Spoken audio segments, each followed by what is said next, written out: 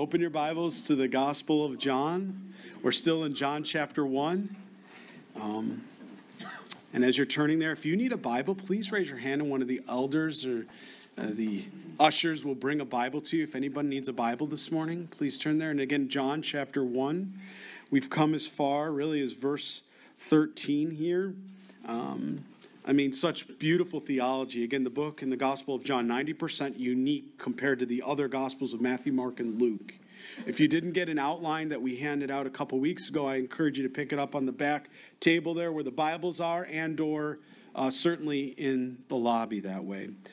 But our attention is going to continue to build on, and now God has already established through John, through the inspiration of the Holy Spirit, the work that God did through his Son, Jesus Christ. Specifically that he was eternal, co-heir in that way. All things were created through him. He described in the beginning, Genesis, going even back there.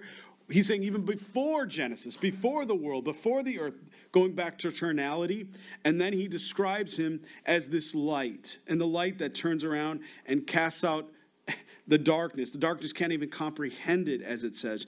And then we read about John the Baptist, this forerunner that would come before him. And it says this man came for a witness. And when you really start to think about what's involved in that witness, John the Baptist's ministry was really 18 months. Yes, there was times where he was out in the wilderness and he was drawing men through baptism, women like that, unto repentance. It wasn't a baptism as we would acknowledge baptism in the Christian faith, acknowledging the death, the burial, and resurrection of Jesus Christ, all things being made new. That's why Christians are baptized. It's a profession of faith because of an inward transformation that God has done. The Jewish baptism that you would see here were done typically with the proselytes, those that were converting to Judaism. But John had done something very unique, and he had called them out and said, look, all of you, it doesn't matter that your father is Abraham, all of us need to be baptized because baptism, in his baptism, was the idea of repentance, the idea of turning away from sin. And so he was drawing their attention to the fact that they needed a Savior. And that is the large and significant difference that we see in John's baptism here. And it was always an attempt to draw us into the fact that we need Jesus Christ. And from there we go and we learn that he tells us in verse 13, who were born not of blood, nor of the will of the flesh, nor of the will of man, but of God. He explains here, in this amazing theology, that it's all about being born again of the Spirit. We're going to talk a little bit more about that in John chapter 3, but he brings us to this point of understanding. Now the attention is going to be turned towards the incarnation. What happened? You think about how supernatural it is. God, who is spirit, is going to be made flesh and dwell among us. That was what Emmanuel meant. And so let's bow our heads. We're going to pray here this morning, and then we'll go line by line. Father, we thank you for the opportunity to gather in your holy name. Lord, we pray you anoint your word. We thank you for the men, Lord, for their faithful service. We thank you for the men that are stepping up and serving according to your heart, Lord, your spirit. And Lord, as we all gather here this week, this day, we pray you'd speak, Lord, mightily to our hearts, that you'd magnify yourself, Lord. You'd enlarge our hearts. Lord, we desire more of you and less of us. And Lord, it's so amazing to study these scriptures, God. To study your character, your love, and to think that, Lord, you determined to do all these things before the very foundation of the world, before it was even created.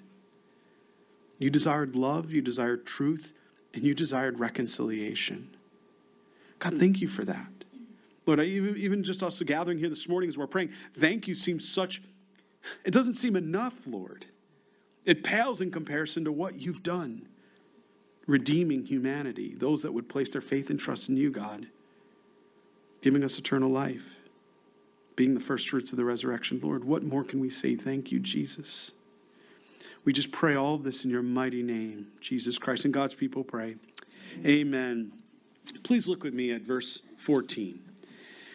And the Word, that's logos, or logos, again, we see there, he became flesh and dwelt among us. Okay, why is that significant? Because if we go back up right in chapter 1, verse 1, in the beginning was the Word, and the Word was with God, and the Word was God, in the beginning with God. All things were made through him. It's a declaration of his divinity, but now he's describing that Word. Also, Scripture calls Jesus truth. That Word, that truth, became flesh and dwelt among us. That word dwelt there in the Greek is the word we would get in a Septuagint for the same word that would be used for tabernacle. Do you know what a tabernacle is? The idea of a tent. It's describing what Jesus did as he came eternal and he kind of came into a tent, this human tent. He tabernacled among us. And he's talking about being an eyewitness, the fact that Jesus Christ entered human history as we would understand it. And it says, and we beheld.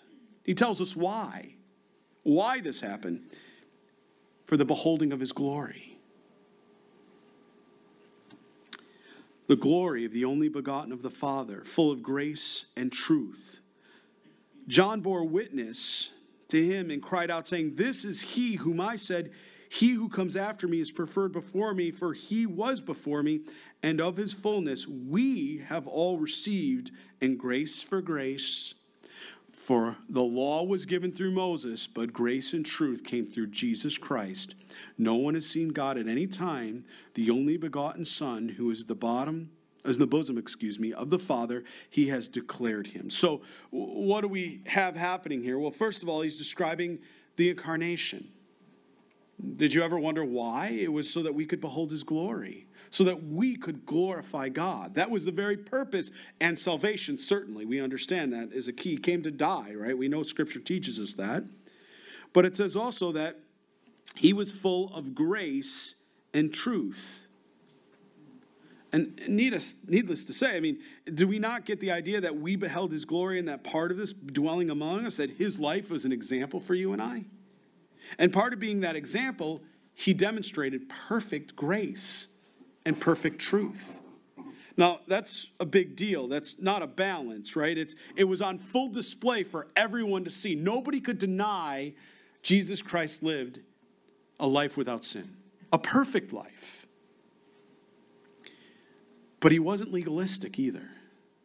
He wasn't a God that turned around and just heaped legalism or a Judaizer or anything like that would be said. No, he had such compassion and love, but his compassion and love did not turn around and outweigh the fact that God's word is truth.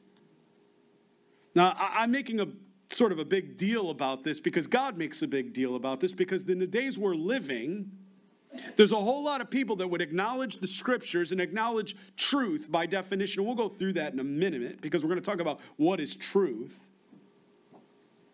But often they're willing to compromise truth in the hope or using love as the vehicle and reason for that.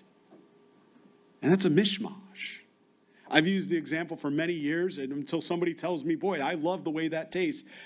You all love chocolate, right? Many of you like, some of you might go, I don't love chocolate. I've never met a person that goes, I just don't like chocolate. Just not into it. I'm sure I'm going to get calls. Like one person in the back just raised their hand. Of course. First service. It's always you guys. No, I'm joking. No, one person's going to say, I love chocolate. Okay, caramel if your thing isn't chocolate, whatever your thing is. Many of, Thanksgiving's coming up. We like mashed potatoes, right? Maybe you like fried potatoes. Pick your potato carb. You get it. We love carbs. What if you took and put both in a bowl and started mixing them together, chocolate mashed potatoes? Does that sound appetizing? It doesn't sound appetizing to me. Somebody in here is like, yeah, that sounds really good. I don't know. I'm going to try it one day. But no, I don't think it's appetizing, and it doesn't mix well because it's a compromise. It's diluted the purity of each one of those items individually and the fullness of them. As a matter of fact, we even understand that when we go out to eat or dinner. If you go to a fine restaurant, one of the things they'll bring you in between courses or meals or before your dessert, they'll bring you often something to do what? To cleanse the palate. Why? So that you can taste purely what you're eating. as not to compromise or to mix or to blend. There's sometimes where you want that because that explosion of flavor in your mouth is wonderful, right? Now that we're all hungry, what he's talking about here is the beauty and the perfection of grace and truth. What is grace? Grace is unmerited favor. We'll talk a little bit more about that here in a minute. But he says, John bore witness of him and cried out, saying, this was he whom I've said, he who comes after me is preferred before me.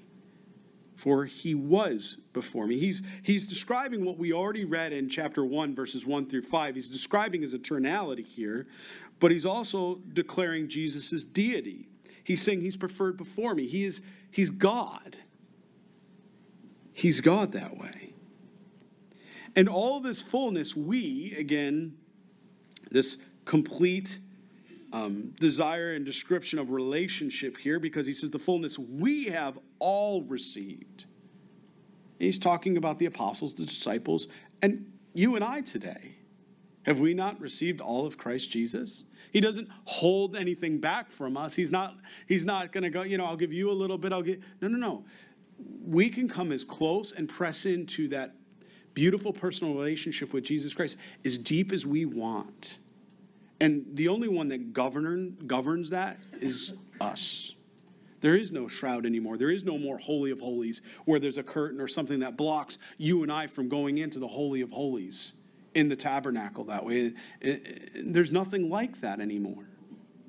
That was torn because of Jesus Christ so that you and I could press into the most deep and intimate relationship possible with all of our being. That's what he wants. Why else would he have torn it? If he didn't expect or desire for us to press in that intimately. Dare I even say more intimate than a marriage, more intimate than anything else on this earth, should be our relationship with Jesus Christ. And he says, we've all received. And he describes what we are. So he says grace, and the word for is always a reason word in Scripture. For, why? Why? Grace for grace. Now, we wouldn't really say that in our English vernacular, Well, why? Because, I guess maybe we do sometimes. Why? Because I told you so, right? Maybe that's kind of what we might say, but that's not what this is actually saying in the Greek here. What the idea is, we are given in this grace, unmerited favor for unmerited favor. What does that mean? It means that it was poured out and given to all favor, undeserved, in that we would respond, because once that unmerited favor is given, what's it do? It immediately humbles us, that we would respond to Jesus and to that gift of salvation. That's why he says we're without excuse, because he has already given the unmerited favor well before we even knew to receive it or not. Before we even maybe understood it. It was already given. It's part of the agape love equation. It's unconditional. That's what God's love looks like. It's not based on what we do, how we speak, the things that we have. He desires all of our hearts. And he wants to give us all of his. It's grace for grace, unmerited favor and love for unmerited favor and love's sake. I mean, is there anything more pure than that? I can't think of it. The reason is based on the fact that it is grace. And he says the law, and now he kind of brings us here to the law. He says the law was given through Moses, but grace and truth came through Jesus Christ. That word truth. Hold your finger here. Turn to John chapter 14. I draw our attention to verse 6. Jesus clearly says here and describes himself, right? Many of us know this passage. We're familiar with it. He says, I am the way. That's why initially Christians, before they were called Christians in Antioch, it was called the way. That's where it came from. That's where this name of following Christ, the way. He was the way. The truth. Do you see that? He's the truth. That's a definite article. The truth. That means when you see Jesus Christ, he is the truth. He is the example and epitome of truth. You want a definition of truth? You look to Jesus. He is truth. There's nothing apart from truth within him. And he is life. Why is he life? Because every one of us on this earth, apart from the rapture and the harpazo, which is coming soon, I believe, we are going to die this physical death. But for those that have placed their faith and trust in Jesus Christ, you will live for eternity with him. He declares that. He is life. There is no life apart from him. Well, what do you mean? You mean people that go to hell stop existing? No. But it's torment. That's not life in the way that Christ is using it. Yes, you are physically alive spiritually and you're in hell and you're being tormented. Absolutely. It's not annihilationism. I want to be very clear. But that's not the life that Christ has designed for the bride. A beautiful, perfect life. We haven't received our glorified bodies yet. It's wonderful. But truth. Oh, as I was going through this, I was, Lord, how do I define truth? Not long, if you remember back in Luke, not long after being arrested and brought to the governor, Jesus made a simple statement, didn't he? And we just kind of actually read about it here. He said, I am the truth. It was very interesting what was going on with Pontius Pilate. I've not brought that out at that time when I was going through Luke, knowing that I was coming to John in this passage with you this morning, knowing I was going to share this with you. And I just wanted you to think about this. How often truth has been put on trial, especially in this postmodern world. I believe it's very difficult with today's terms and understanding to even define truth or apprehend truth today. We even see examples in Scripture where truth was put on trial, and this is what I meant. If you remember Jesus' trial, we talked about that. Do you remember if you were with us? If you weren't with us, I encourage you to go back and listen to the book of Luke. It's online. You can get the church app in the store, the Apple Store. It's free. You just download it. You can listen to it. You can go up to the website. I encourage you to go back and listen to that passage again as I bring a rake through this in the context of Luke here this morning. Or excuse me, John this morning. Pardon me. Do you remember Annas? He was a corrupt former high priest, and he put truth on trial. You may say, how? Well, he broke numerous laws. I talked a little bit about that when we were going through Luke. He had an illegal trial for Jesus, and he held it at his house. He tried to induce self-accusations against the defendant. In this case, that was Jesus Christ. He even struck the defendant. He struck Jesus Christ, who had been convicted of nothing at the time. And after Annas, I'm going to call him the truth, because that's what the scriptures call Jesus, the truth. He was led to the reigning high priest. Do you remember who that was? It's Caiaphas. He was Annas' son-in-law. Before Caiaphas and the Jewish Sanhedrin, that's the 70 plus 1, many false witnesses came forward to speak against the truth. Yet nothing could be proved, no evidence of wrongdoing could be found, if you remember. Caiaphas broke no fewer than 7 laws. I talked to you about 5 at the time I was going through the book of Luke, but first one was the trial was held in secret. You remember that? It was carried out at night. That was against the law. It involved bribery, right? And the defendant had no one to present to make a defense for him. Jesus Christ didn't have someone to defend him. The requirement of 2 or 3 witnesses to be present, that wasn't met. They used self-incriminating testimonies against the defendant and weren't allowed to do that. And they carried out the death penalty against the defendant the same day. That was not allowed either, because they were to yield to maybe the grace of Christ moving on a particular situation there and maybe wanting to show grace. They didn't even allow that. All these actions were prohibited by Jewish law. And regardless, Caiaphas declared truth guilty. Because after all, Jesus, as we just read in John 14:6, he's what? He's truth. Did you ever think about it like that? He actually rendered truth guilty. Jesus, who claimed to be God in the flesh, something that Caiaphas, if you remember, he called that what? Blasphemy. That's what he said. When morning came, the third trial of truth took place, with the result of the Jewish Sanhedrin pronouncing that truth should die. Crucify him. Interesting. However, the Jewish council had no legal right to carry out the death penalty, so they were forced to bring truth to the Roman governor. At that time, a man named, and you all know his name, what was it? Pontius Pilate. Pilate was appointed by Tiberius in the 5th prefect of Judea, and he served in the capacity from AD 26 to AD 36, 10 years. He had the power over life and death, that man. He could reverse capital sentences passed by the Sanhedrin. Remember Barabbas? Let that murderer go.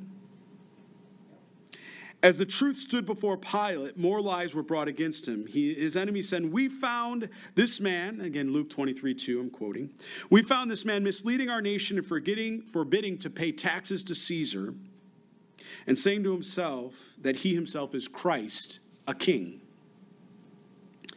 This was a lie, because we read in our Gospels, Matthew chapter 22, verse 21, that says, and we know that truth, Jesus had told everyone to do what? Pay their taxes.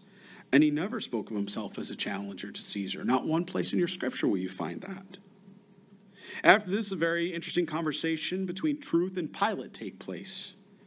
Therefore, Pilate entered the praetorium and summoned Jesus and said to him, "Are you the king of the Jews?" And Jesus answered, "Are you saying this on your own initiative? Or did others tell you about me?" Pilate answered, Am I a Jew? Am I? Your own nation and the chief priest delivered you to me. What have you done? Jesus answered, "My kingdom," if you remember, he says, "is not of this world. If my kingdom were of this world, then my servants would be fighting, and so that I would not be handed over to the Jews. But as it is, my kingdom is not of this realm." Therefore Pilate said to him, "So you are a king?" And Jesus answered, "You say correctly that I am a king. For this I have been born." Speaking of incarnation, the very passage we're reading this morning, the incarnation.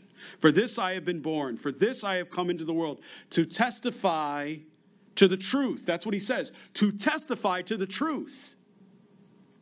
"Everyone who is of the truth hears my voice." Very important. Do you wonder why so much is happening today? Relativism, other people's believing of lies and everything like that? Because they're not hearing the Spirit of God, the truth.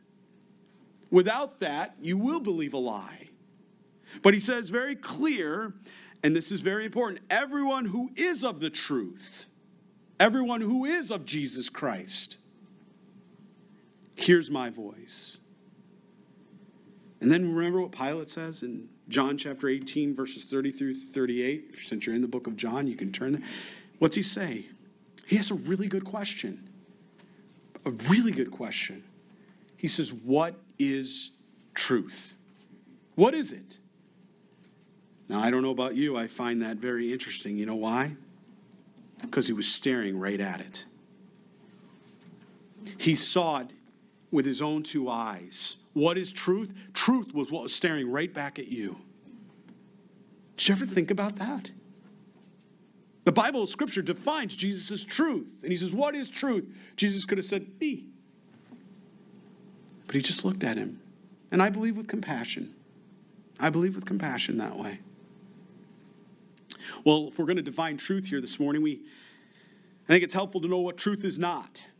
And this is going to speak to our postmodern world. And I'm sure we'll get some calls on this, and that's okay.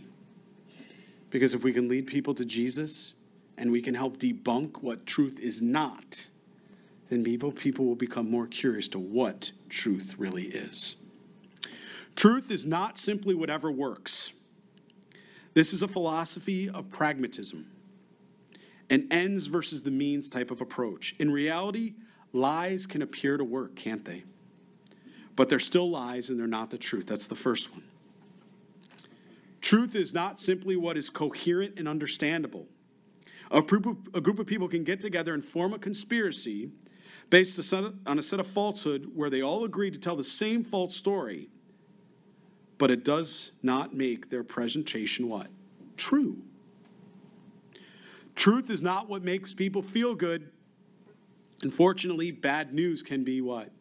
True. Truth is not what the majority says. It's not a democratic Item. 51% of a group can reach a wrong conclusion. Truth is not what is comprehensive. A lengthy, detailed presentation can still result in what? False conclusions. Truth is not defined by what's intended. Good intentions can still be wrong.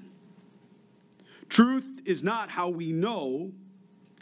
Truth is what we know. Truth is simply not what is believed. A lie can be believed, and it's still a lie. Truth is not what is publicly proved.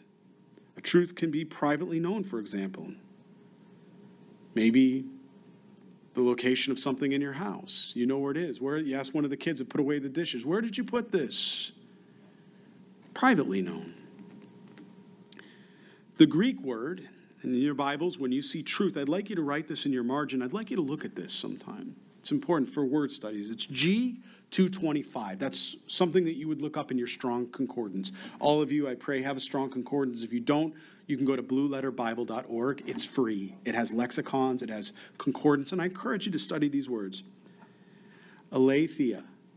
Say it with me. Aletheia. Can you say that? Aletheia. Oh, now you're Greek experts, right? Aletheia. That's the word for truth here. You know what it literally means? It means to unhide. It means hiding nothing. That is the definition of truth. Jesus. The mystery revealed. Unhidden. Hiding nothing. Making all things transparent as you see them. It conveys the thought that truth is always there, always open and available for all to see, where nothing is being hidden or obscured.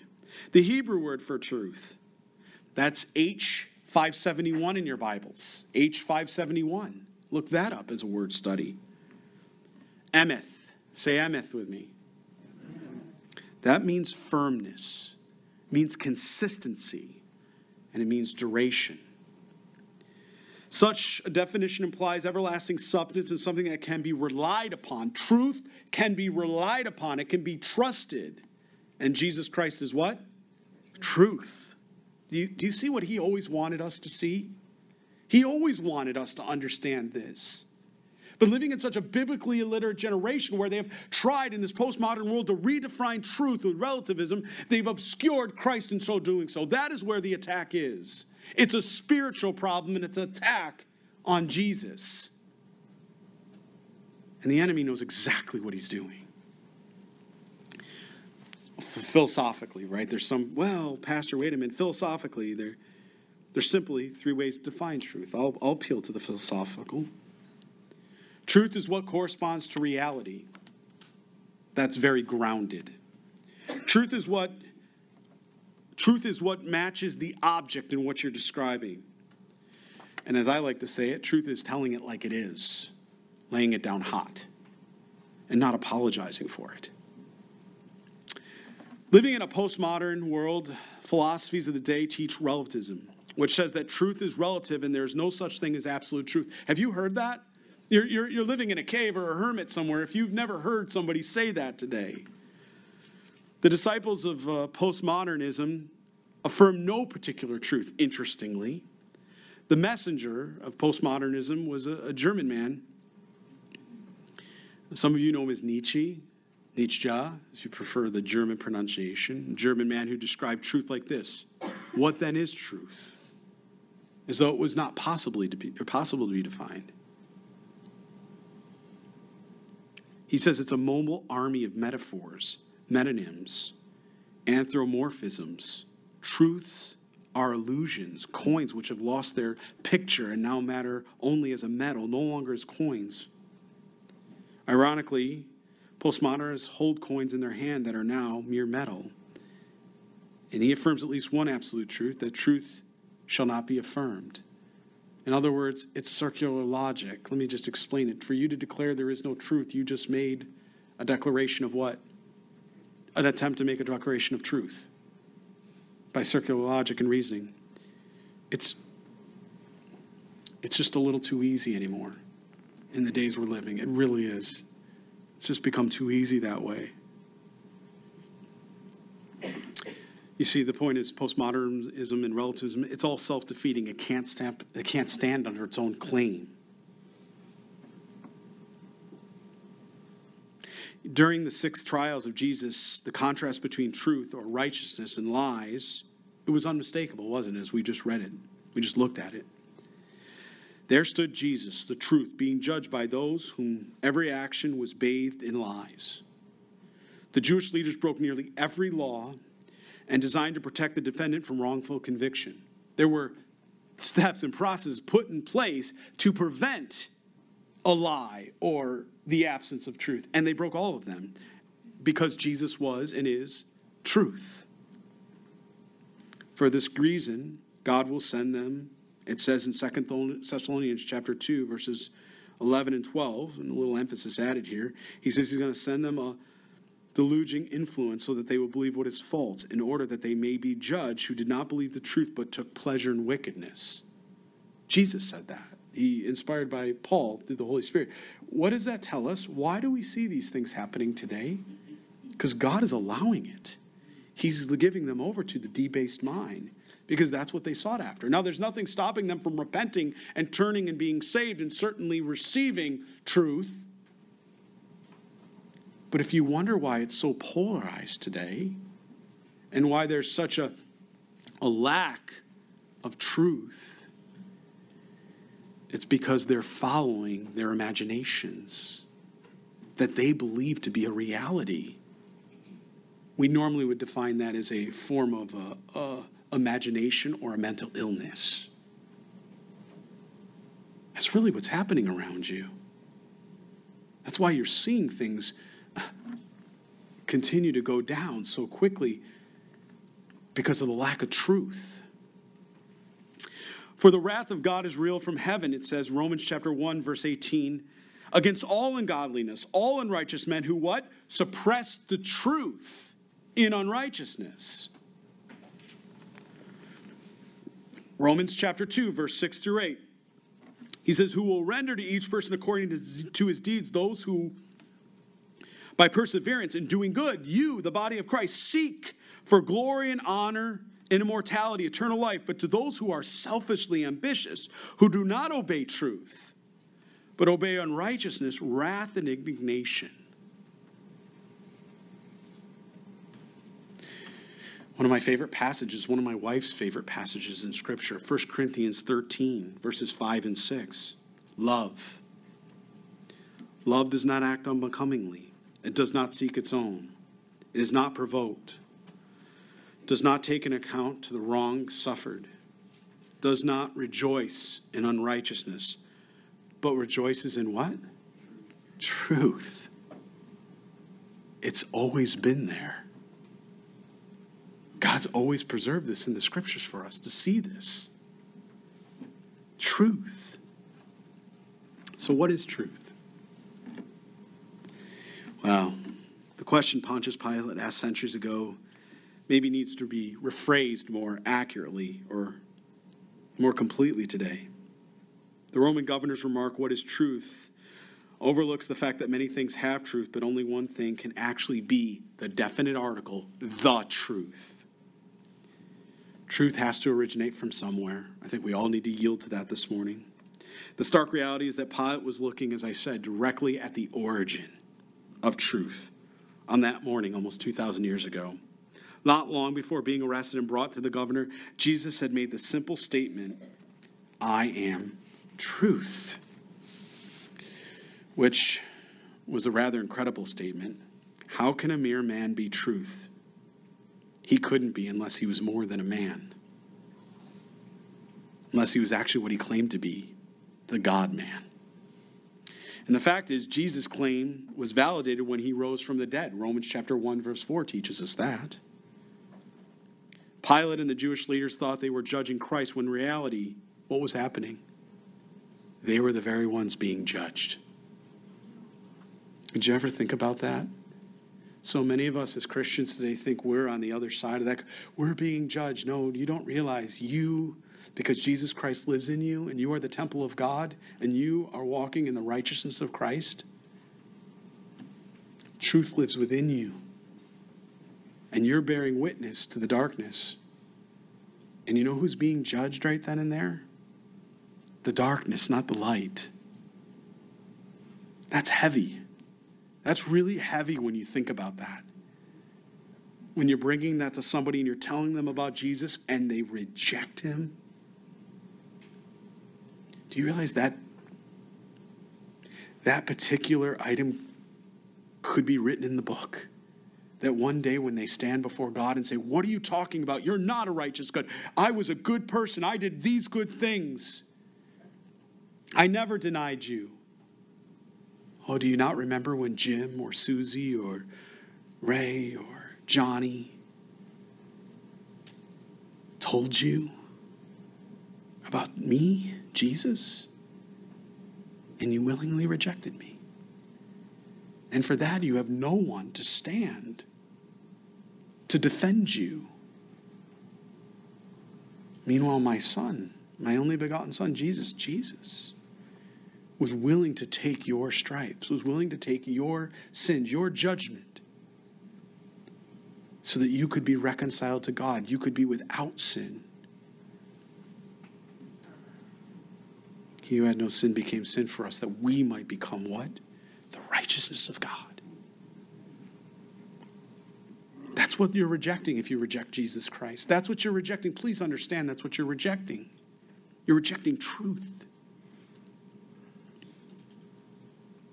So the one they convicted will actually serve as their judge one day, as he will for all those who are going to suppress the truth and unrighteousness, as it says in Scripture.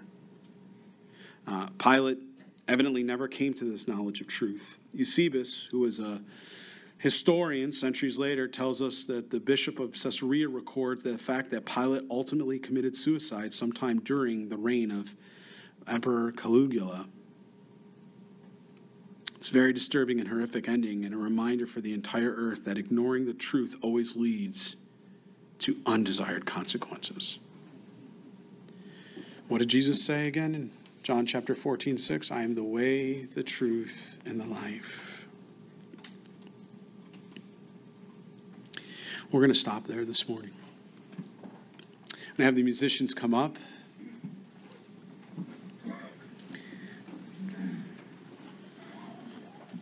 Next week, we'll move through verses 19, possibly finishing the rest of the chapter.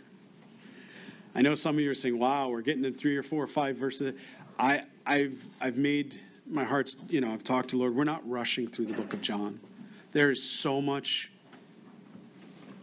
theology in chapters 1 through 4 to understand the divinity and also the beautiful aspect of what he's trying to show us. Just like this morning, how we could launch off into truth.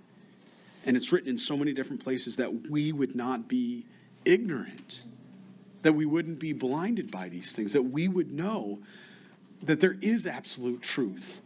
And that absolute truth can be found in Jesus Christ. And my Bible tells me that this, what you hold in your lap, what you have before you this morning, is God-breathed. This is not written by a man. Yes, it was physically, but it was inspired through the Holy Spirit, through God himself. And reading these very passages draw us to the very identity of Christ. And we begin to see and understand with eyes wide open, what is the truth? And I don't know about you, but that brings incredible comfort to me, because no longer am I letting the attacks of the enemy, family, friends, other people like that crowd out that influence of what I know to be true in my heart. Jesus Christ is Lord. Jesus is Lord. He saves sinners, not perfect men and women. And his desire was to save all of humanity. But many do reject him. And those that reject him in unrighteousness will spend eternity separated from him, fully aware of their sin, with torment and wrath. So much so that Jesus says it will be gnashing of teeth. Christianity is not a cult. Christianity isn't an ideology. Christianity is an absolute truth. And those that don't believe this truth walk in darkness. That's the fact. That's absolute. And that's what our scriptures teach. So do we have a hard and heavy heart for that? No. Instead, now that we understand, much like you would compassion for a child that's walking in error, you don't berate the child because of that. You have compassion for the child. You correct the child, and your heart is to draw the child to the right behavior. Likewise, someone not walking with Jesus Christ, we don't have a hard heart to them. We don't look at what they're doing as a personal attack and suffering upon you and I. We look at it as though one who is blinded, who cannot see truth, but has been given over to a delusion or a debased mind, imagination, mentalness, whatever you want to call it. And it's our privilege and pleasure to reach that person and give them the hope that only comes from our Savior Jesus. Amen? Amen. Will you stand with me if you're able? And that's why the Great Commission is so important. Reach the lost, the destitute, the dying, the poor, the needy, the afflicted, and give them the hope that can never be squashed. Father, Lord, thank you. Thank you for allowing us to have in our hands and our hearts your truth. That, Lord, while all the lies and all the deception and all the wickedness and things that are going on today, Lord, evil, and so much of the world, Lord, is chasing after it. It's so disturbing, Lord. God, we know that we have a bigger part to play in these end times, these end days, Lord. We're to be your hands and feet because we have you, Jesus Christ, and we have truth. And the scriptures, Lord, that we just read this morning, they're an encouragement to us. We're not crazy. You are who you said you are. You're God. You're the first fruits of the resurrection. Lord, every one of your prophecies is right in Scripture. Never been proven wrong. Not a single word has been proven inaccurate in the Bible.